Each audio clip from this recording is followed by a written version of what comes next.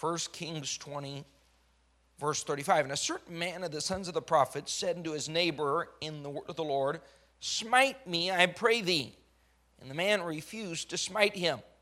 Then said he unto him, Because thou hast not obeyed the voice of the Lord, behold, as soon as thou art departed from me, a lion shall slay thee. And as soon as he was departed from him, a lion found him and slew him. Then he found another man and said, Smite me, I pray thee. And the man smote him, so that in smiting he wounded him. So the prophet departed and waited for the king by the way, and disguised himself with ashes upon his face. And as the king passed by, he cried unto the king, and he said, Thy servant went out into the midst of the battle, and behold, a man turned aside and brought a man unto me. And he said, Keep this man.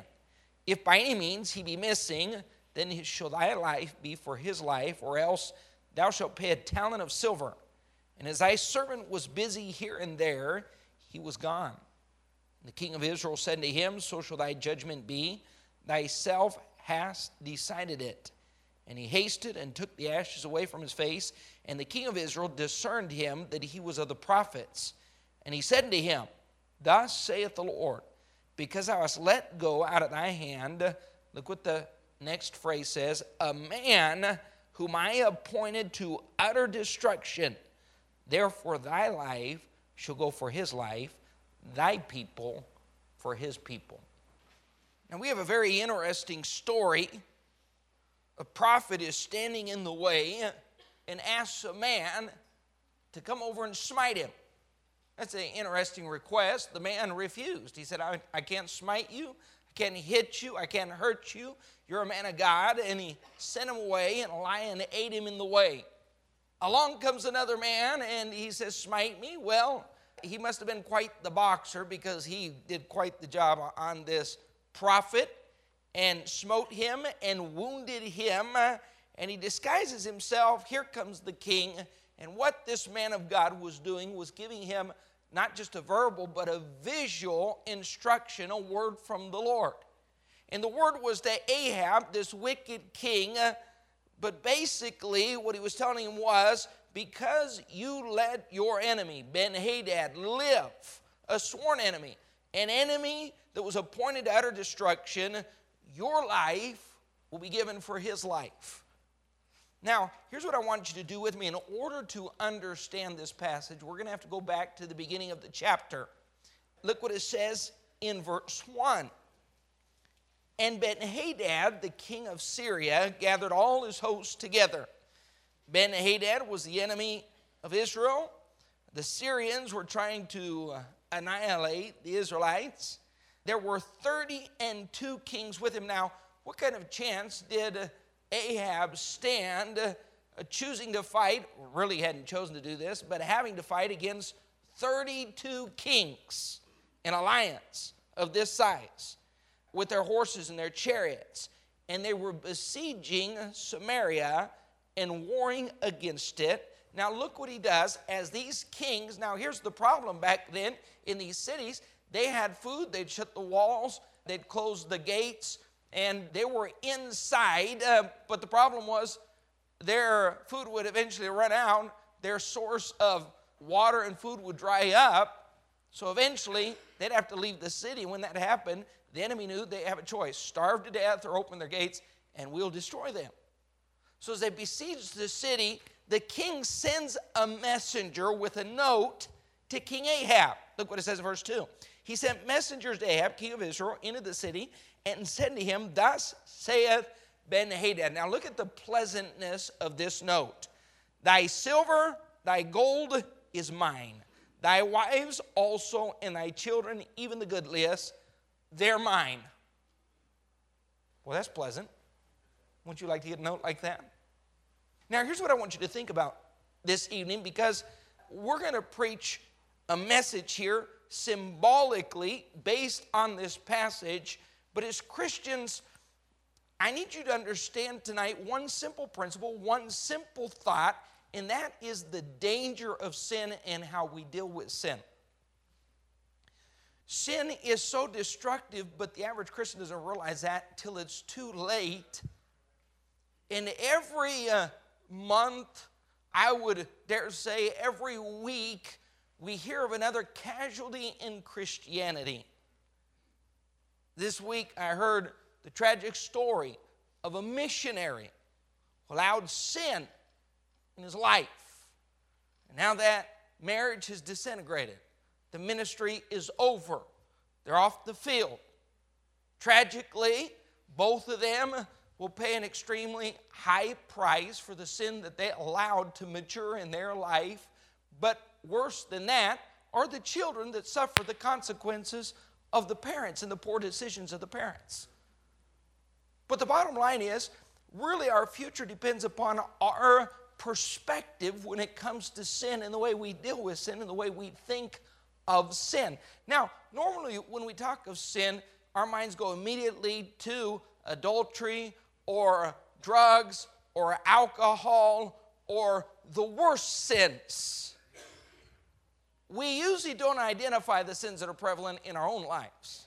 Jealousy and pride and covetousness, bitterness.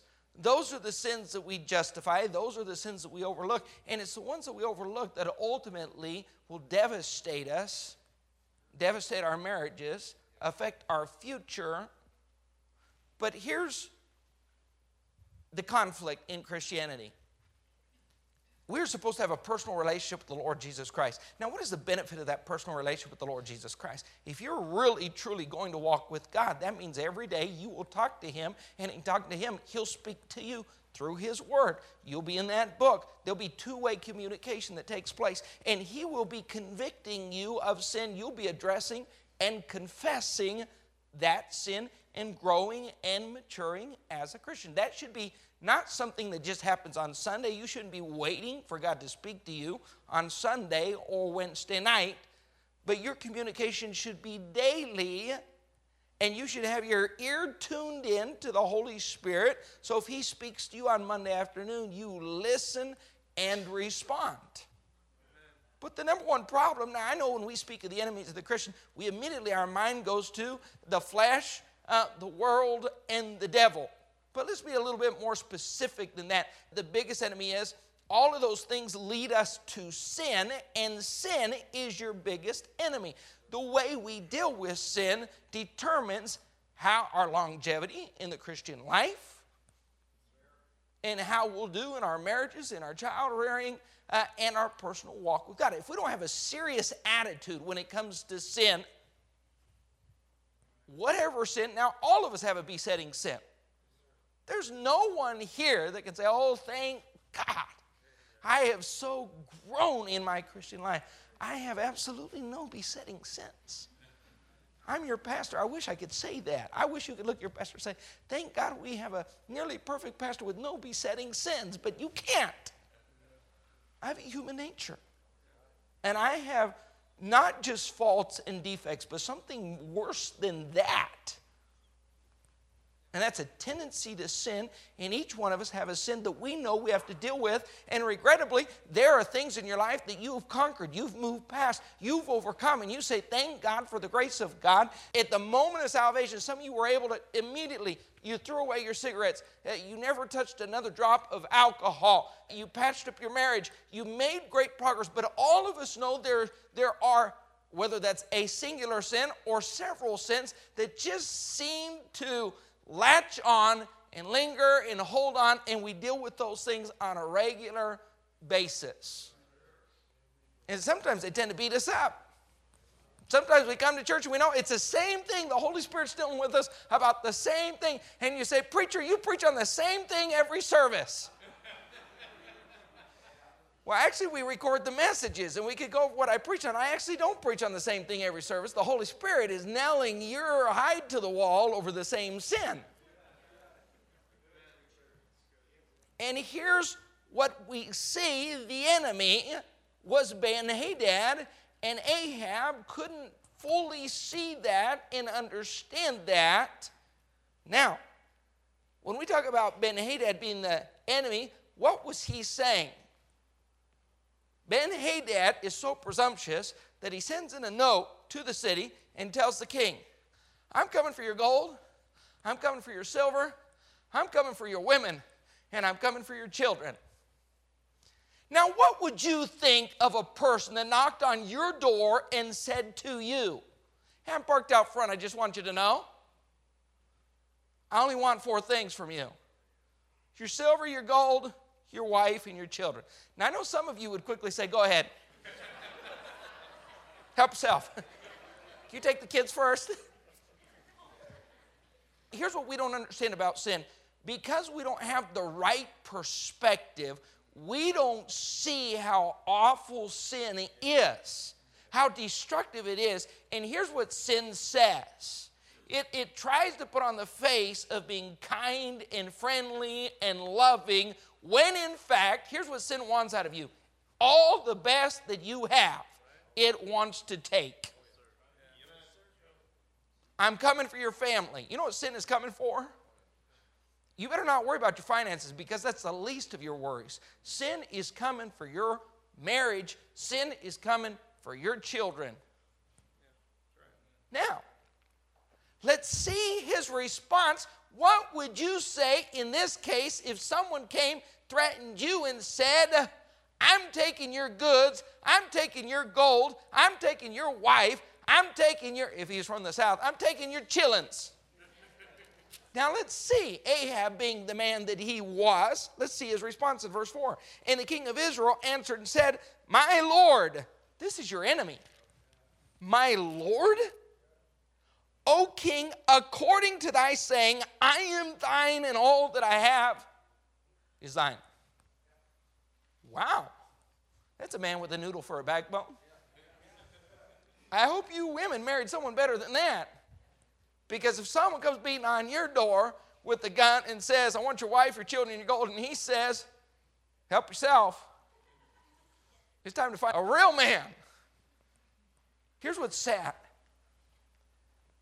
Sin is so desirable. I've seen it dozens of times that someone would say, you know what, I'd rather give away those things that are most precious to me than give up this sin. I'd rather sacrifice my marriage than give up my pride. I'd rather sacrifice my children than give up this job.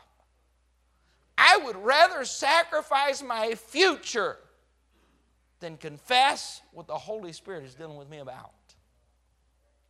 It's amazing. This is total surrender. You rarely see someone have this attitude when it comes to the Lord Jesus Christ, when it comes to God Almighty, when it comes to the Holy Spirit and His working in our hearts. Rare is the case that someone says, God, my gold, my silver, my wife, my children, everything I have is yours. It's not very common. But when we're dealing with sin, ultimately we have to make a choice. I'm going to continue in this sin. I'm going to continue in this path. I'm not going to give this up. Although it costs me my family, although ultimately, and it will cost you. And the first thing it will cost you is your children. Those sins that we want to hide and like to hide and think that they've been hidden and stayed hidden, be careful. You will reap the consequence in your children. Now look what happens. The only problem with sin, the only problem with the enemy is it's never satisfied. So now let me ask you this. You would think Ben-Hadad would be happy because he said, I'm coming for your gold, your silver, your women, and your children. And the king said, go ahead, help yourself. You would think that the enemy, that sin would say, okay, good. No. Is sin ever satisfied? Sin will plunder everything you have. Listen, sin will plunder your testimony. Sin will plunder your purity. Sin will plunder your marriage. Sin will plunder your peace of mind. Sin will never be satisfied until it's destroyed every good thing in your life. So look what happens. The messengers, verse 5, came again and said, thus speaketh Ben-Hadad, saying, although I have sent unto thee, saying, thou shalt deliver me thy silver, thy gold, thy wives, and thy children, yet I will send my servants unto thee tomorrow about this time, and they shall search thine house and the house of thy servants, and it shall be that whatsoever is pleasant in thine eyes, they shall put in their hand and take it away. Now wait a minute. So he sends another note. And he says, you know that agreement about we're coming for your gold and your silver and your women and your children? That's not enough. I'm going to send my servants with their dirty shoes to walk in your house, and they're going to take a good look. Now, something interesting is stated here that I think we overlook. He didn't say my servants are going to take what is goodly in their eyes. He said they're going to take what is goodly in your eyes. So they're going to look around and say, what is important to this man? This is what we're taking. That is the enemy. That's the way sin works. Now, here's what we've got to understand as Christians. Too often, we have that sin in our life. We've identified it. Maybe no one else has. The problem is we don't have a proper perspective and we don't understand. We ultimately think, I can get away with this sin. Oh, you may for a year or 2 years, 5 years, 8 years, maybe even for 10 years. But that sin, that enemy, ultimately is coming for your goods, your family, your wife, your children, and that enemy won't stop nor be satisfied with the destruction of your marriage or your financial ruin or by taking your peace of mind or by running over your testimony. Sin is never satisfied with just that. He said, I'm going to send my servants in. And suddenly Ahab got a backbone. Here's what's amazing. He said, listen, everything else you said and everything else you asked for, you can have it. But you're not going to send your servants in with their dirty shoes. You say, man, that man was crazy. Ahab was out of his mind. Ahab was saying, you can take my goods, my gold, my wife, and my children, but don't walk in with your dirty shoes and take my trinkets. You know, we're not willing to give up in life. We're willing to sacrifice our marriage. We're willing to sacrifice our peace in the home. We're willing to sacrifice our children, but there are trinkets. Now listen, that's where the line is drawn.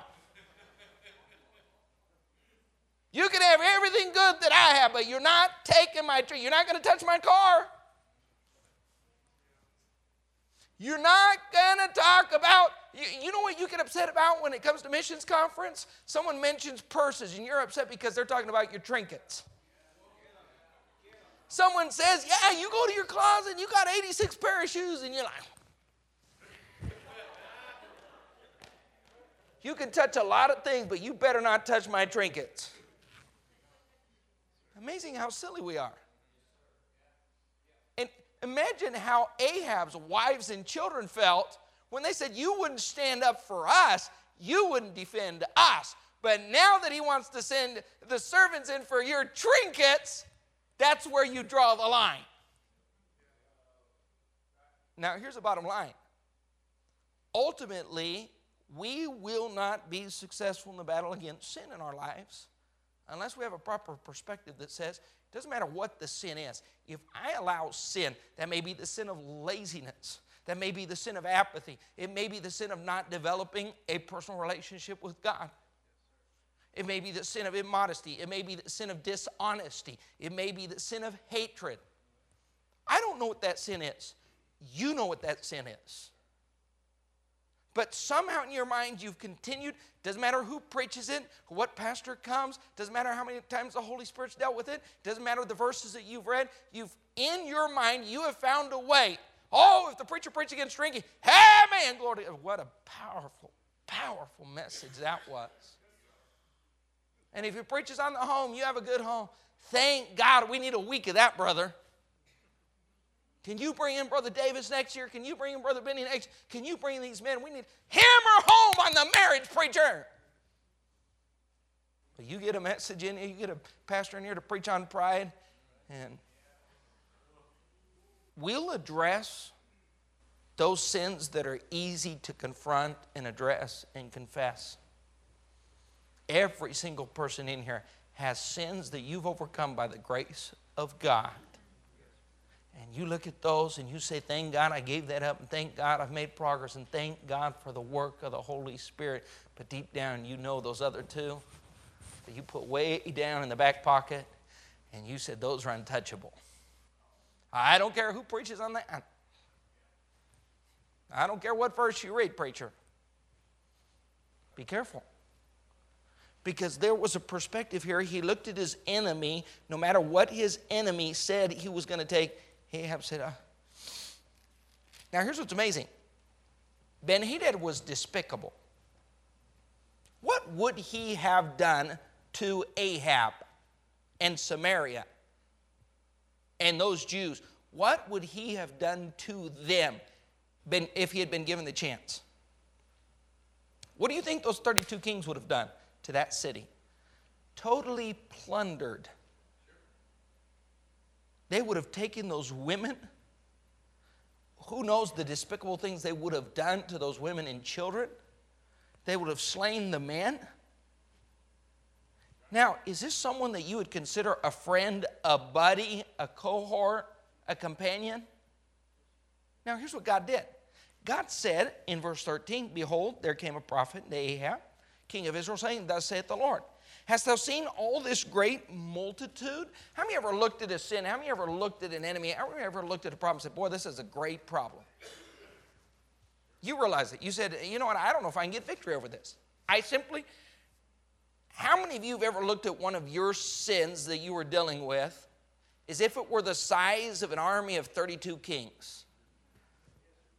And you said, God, I don't know how in the world I'm going to get victory over this. And you tried, and you made promises. And you took a look, you said, well, maybe if I do this, maybe if I say this, maybe if I confess this, but you're battling the same battle, and you're looking at that battle as an army of 32 kings that you simply can't conquer. Now look what the Bible says. God said, I will deliver it unto thine hand this day, and thou shalt know that I am the Lord. Now, God had promised him victory over 32 kings. And here's Ahab. Come and take it. Come and get it. You want my trinkets? Okay, you're asking for a fight now. If you're coming for my shoes, Buster, we're going to have to pull out our swords. So they go to battle. God gives them the victory. Now, it's not just a matter of having the proper perspective, but it's a matter of having a proper plan. And what ultimately is the plan that you should have when dealing with the sin in your life? Now, folks, we can read the Bible because the Bible is just full of examples. It doesn't matter if it's Abram or Lot, or you throw out any example that you want. You'll see the destructiveness of sin. In each case, it was a different sin. But sin is totally destructive. It's amazing to think about the potential. This morning on the way into school, in our Bible listening, on our Bible app, we were listening about King Saul, and it's amazing to think all the potential, the anointed of God, the handpicked by God Almighty, and everything that he had going in his favor. But what was Saul's downfall? Ultimately, the way he dealt with sin personally in his life was his downfall. He just refused to deal with his sin. He refused to humble himself, admit, confess, forsake. He treated the enemy as if the enemy were a friend. Now, you can't just have the proper perspective. You have to have a plan of attack, and that plan of attack is found in verse 42. What's the plan of attack? And he said to him, Thus saith the Lord, because thou hast let go out of thy hand a man whom I appointed to utter destruction. How many times have you let that sin go? You let that sin live another day. Now, it's because of your perspective. Because when he had conquered, when God brought the victory, and he comes across the king, King Ben-Hadad, that had recently sent notes to him saying, your goods are mine, your gold is mine, your wives are mine, your children are mine. Now he has a chance to defeat his enemy. Let's see what he does. Verse 32, or let's go back to verse 31 for just a minute. His servant said unto him, these are the servants of Ben-Hadad. They know, especially in Old Testament times, the king that was conquered was going to be killed, slain immediately. But look what the servant saying to him. Behold, now we have heard that the kings of the house of Israel, they are merciful. This is what you call a carnal mercy. Oh, how I've seen people over the years of ministry trumpet their carnal mercy. You're not supposed to be merciful with sin. Oh, how people love to say, oh, preacher, I'm just showing mercy. You're showing mercy on the wrong things. Why don't you show mercy and get the gospel out to the lost sinner so that he can be saved from the eternal torments of hell? That would be wonderful mercy to show. But we show mercy on the wrong things. He said, the kings of Israel, they're merciful kings. Let us, I pray thee, put sackcloth on our loins, ropes upon our heads, go out to the king of Israel. Peradventure, he will save thy life. How many times have you saved the life of your pet sin? I mean, you came down to the altar and God worked with you and the Holy Spirit. I mean, he beat you up in the service. You came down here, you wept, oh, God, I'm going to take care of that. And then the very next day, listen, we've watched kids go to camp. I thank God for camps, and you bring in preachers, and they preach against every sin, and when they've run out of sins, they invent sins. They preach against everything. They'll preach against rock music. We were in Mexico those 9 years. We started those churches, and you're constantly winning people and bringing them in, discipling. And every year after camp, we would collect the garbage, and kids would bring their immodest clothes, and kids would bring their cassette tapes, and others would simply take that music, put it in a box, tape it up, and put it in the top of their closet. What's the problem with that?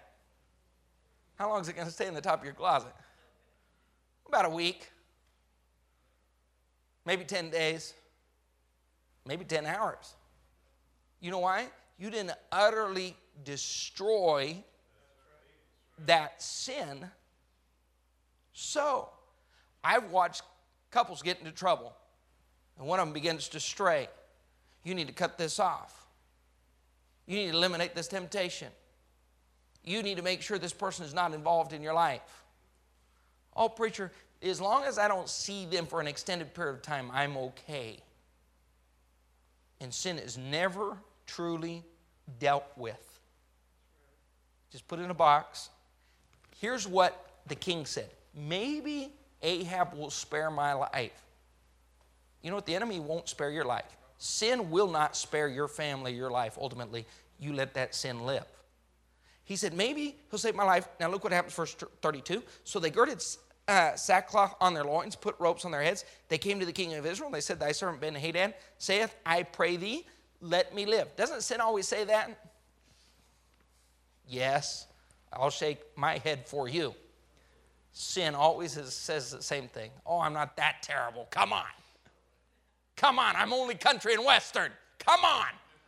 I'm not rap. I'm not rock and roll. I'm not filthy. You're not bitter. It's just there's a lot of bad people around you. He said, the enemy said, I pray thee, let me live. And he said, is he yet alive? Now this is Ahab talking about Ben-Hadad, the same man that just said, I'm going to take your gold, I'm going to take your silver, I'm going to take your wives, I'm going to take your children. Look what Ahab says of Ben-Hadad. He is my what? Whoa, help me out here. This man was just coming for your life and for your wife and for your children and for your gold. And you're saying, how is he doing? How is my bro doing? Be careful before you point the finger. How many times have we done this with sin in our life? Because as soon as a preacher preaches, and as soon as a principle's hit, and as soon as a message stirs our heart, we walk out and get in the car, get angry. He's attacking my brother. No, that's your enemy. Now, here's what the enemy wants. Look what verse 33 says. The men did diligently observe whether anything would come from him and did hastily catch it. You know what Satan does? You know what sin does? Sin is just looking for a weakness. I've watched, man, I'm telling you what, I've watched people come down, confess sin, make things right, hug a brother. I watched kids at camp, they've made phone calls. Mom, I want to make this right. I'm going to change this. I'm going to throw this out. And as soon as they go home, Satan is just waiting for a weakness. Just seeing, okay, where's the weakness? And here's what the enemy did. They were just looking for anything weak in Ahab that would let Ben-Hadad live another day. And they did hastily catch it. They said, listen, he said, brother, he's not going to take his life. Now, here's what's amazing. I have a question for you before we read verse 34. Who threatened who? Ben-Hadad threatened Ahab. What kind of threat was this? I'm coming into your... How many of you like someone saying, I'm coming for you? I'm coming in your house, bro. No invitation. You know that lovely lady? You married? She's gone. You know those lovely kids? They're gone. You see these shoes? I'm leaving my imprint all over your house. I'm going to walk on your table and your furniture. And everything that I think you might like, I'm taking it. Are you still up to calling me bro? Not at that moment. Hold on for a minute. So Ahab, through the mercy and might of God, defeats these 32 kings. And when he's done, he catches up with Ben-Hadad, pulls him into the chariot, and they have a little conversation. Verse 34. Ben-Hadad came forth at the end of verse 33, comes up to the chariot. Look what he says. Ben-Hadad says unto him, says unto Ahab. Ben-Hadad the loser. Ben-Hadad the defeated king. Ben-Hadad, the one with his neck in the noose, says to Ahab the conqueror, oh, the cities which my father took from thy father, I'll restore, and thou shalt make streets for thee in Damascus, as my father made in Samaria. Then said Ahab, I will send thee away with this covenant. So he made a covenant with him, sent him away. Who's making the terms of surrender? The enemy, defeated, who shouldn't even live, says, hey, here's what we'll do. To make things right, you know those cities that my dad took? You can have them back. And you know, I noticed a few of your streets need paved. We'll go ahead and pave that for you, old buddy, old pal. It's just because we're good people. Me and you, bro. I'm glad we settled this in a good way, a Christian way. I'm glad we made peace and everything's cool. Do you see how sin works? You know what we've done? We've learned to coexist with that sin. Instead of utterly destroying it. What is that sin that you've just let live and has 9 lives? Because you've addressed it and confessed it in some way, that sin has found a weakness in your life. And instead of utterly being destroyed, you just let it live. Oh, you made a peace pact. It has to be quiet. It has to stay hidden. Can't be out of control. But live on, it shall. That's what the whole prophecy was that we read initially in the text.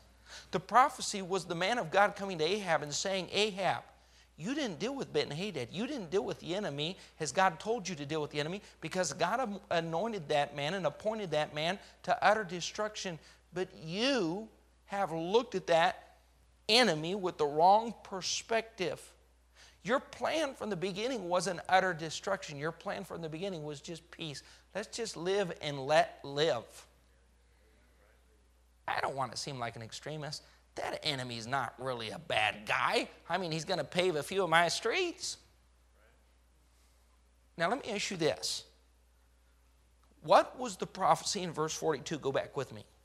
He said unto him, thus saith the Lord, because thou hast let go out of thy hand a man whom I appointed to utter destruction, therefore thy life shall go for his life. Be careful, because this story always comes with a painful ending. Go with me to chapter 22. Micaiah comes to Ahab, the king of Israel, verse 26, and prophesies to him his death And look how the king of Israel, Ahab, responds. Verse 26, the king of Israel said, take Micaiah, carry him back unto Amon, the governor of the city, and to Joash the king's son, and say, thus saith the king, put this fellow in prison and feed him with the bread of affliction and with the water of affliction until I come in peace. And Micaiah said, if thou return at all in peace, the Lord hath not spoken by me. And he said, hearken, O people, every one of you. You know what? The man of God had already said, you allow this man to live, you allow this enemy to live, it's going to kill you. Now here's what, if it were drugs you were dealing with, you know what, you see that. Oh man, if they keep taking drugs, it's going to kill them. It's going to destroy them. We have a friend that was studying pastoral theology in college, got hooked on cocaine while studying to be a preacher. It destroyed his life. Oh, but we can see the effects of cocaine. We can see the effects of alcohol. Well, what about the effect of bitterness? What about the effect of carnality? What about the effect of duplicity? What about the sin of dishonesty? What about the sin that you're harboring, that hatred that you have for that person that just continues to grow and eat at you? Now, I'm talking tonight about your sin. And the man of God has to play the bad guy. What did the king think about this man of God? He said, go lock him up, put him in jail until I come home. And the prophet said, I ain't getting out of jail. Because you're not coming home. Look what happens. Here's what we think. Here's what human nature thinks. In verse 30, the king of Israel, Ahab, says to Jehoshaphat, I will disguise myself and enter into the battle, but put thou on thy robes. And the king of Israel disguised himself and went to battle. He said, oh, it's not a problem. I'm not going to have to pay for the sin. I know what the prophet said. I know what Micaiah said. I know what everyone's thinking. I'm going to pay because I let Ben-Hadad live and blah, blah, blah. Here's what we're going to do. Just to protect myself in case they might be right, how about you put on the king's robes and I'll go out there in one of the cheaper chariots and act like a common soldier. And he's riding around. He's watching the battle. He's fine. Suddenly, in the midst of his ride,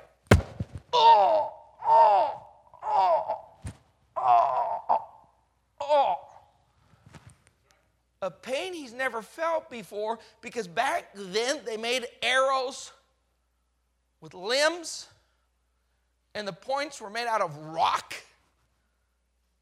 And someone at a venture, look what it says in verse 34.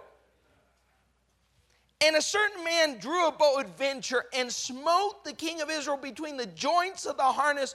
Wherefore he said to the driver of his chariot, turn thine hand and carry me out of the host, for I am wounded. Can you imagine the feeling of having one of those arrows come through your shoulder blades and right out below? Listen, it probably did not have a force, but here's what the Holy Spirit did. God Almighty took that arrow and guided it right to the chariot. How in the world could a chariot with a disguised man and fleeing horses be hit by an archer at venture? And there's the king. He's in the chariot. Now, can you imagine the movement of a chariot when you have an arrow with a hand-carved rock that's gone through your back and through that muscle and is now stuck internally? Every movement is raking and cutting and slicing your intestines, your organs. He's trying to slow that chariot. Blood is dripping out of his mouth. I wonder what's going through his mind. Oh, he's right. Ben-Hadad. Ben-Hadad. That prophecy So you know that enemy, you know that sin that you let live, that sin that you hid, that sin you coexisted with, that thing that you said wasn't so bad. Read verse 35. The battle increased that day. The king was stayed upon his chariot against who? Wait, it gets worse. Yeah, that was Ben-Hadad's group that came back. That man you let live, that said, I'm coming for your gold and your silver and your wives and your children. He said, ultimately, my goal is your life. I want to ruin everything good that you have. Now, hold on for a second. The way that arrow fell and pierced his body, he had to live hours, the Bible says. He made it till even with that rock in his chest and that arrow out his back and blood coming out of his mouth. And he watched as the Syrians slew his army, plundered his city. And he said, maybe Ben-Hadad wasn't such a nice guy after all. You say, preacher, what are you trying to tell us? I'm not trying to tell you anything. I think God's trying to tell us something. I think God is trying to tell us when it comes to the enemy, we better have the right perspective. We better have the right plan, which is utter destruction. And when we deal with sin in our lives, folks, you've seen it. And here's the amazing thing is, we think we're the exception, but each one of you, if you have been a Christian for more than a year or two, you have seen someone that played with sin and said, it's not affecting me. It's not hurting me. It's not going to mess with my family. Trust me, it won't affect my marriage. I'll be okay. We'll come out okay. How did it turn out? And then you saw them with the arrow. You saw the end. And if we as Christians don't say, okay, Holy Spirit, whatever you're dealing with me about, I don't want to just confess. I want to annihilate. I want to make sure to get total victory. Because ultimately, while you live with whatever sin it is that you're dealing with, that covetousness is eating at you, and every day you got to have something else to make you happy. That discontentment, you just cannot be happy. That bitterness, I just don't understand. Can't believe God would allow that to happen and happen and happen and happen and happen again and happen again and happen again. Be careful. Because ultimately, you allow that sin to continue in your life, it will come back and destroy you. And Ahab lay there in his own blood and said, I guess Ben-Hadad wasn't my brother after all. I think I made a mistake. What was the problem? He just realized it too late.